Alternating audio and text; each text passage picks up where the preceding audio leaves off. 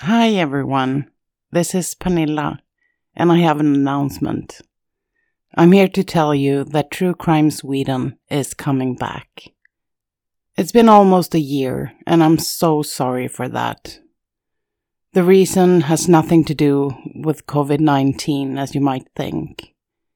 Something happened in the beginning of 2020, a few weeks before the pandemic started. I guess I had been pushing myself too hard for the last couple of years, working full-time, spending evenings doing the podcast, and all the extra things that life throws at you, and it all became too much. I spent this year sleeping, trying to learn how to meditate, just taking each day as it comes. I've also had professional help and some medication to get me through this. I'm not fully recovered yet, but I think I'm on the right track at least. It's hard to explain what happens when you hit the wall full speed as I did.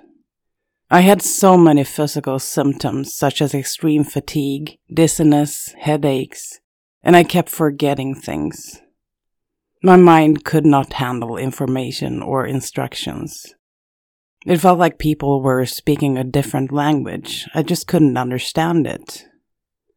Listening to podcasts in English is a thing that I really love, but it just didn't work. My brain couldn't take another language.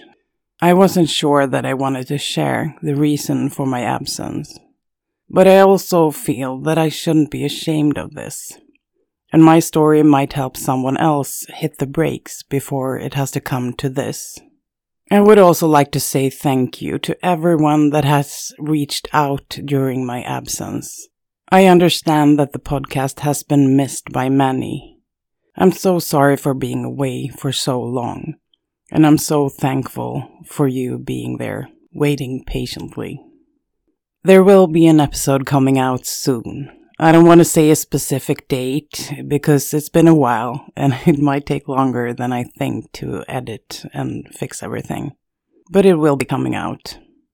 Thank you again for your patience and for your understanding. And take care of yourself. I will see you soon in the new episode. Goodbye. Hej då!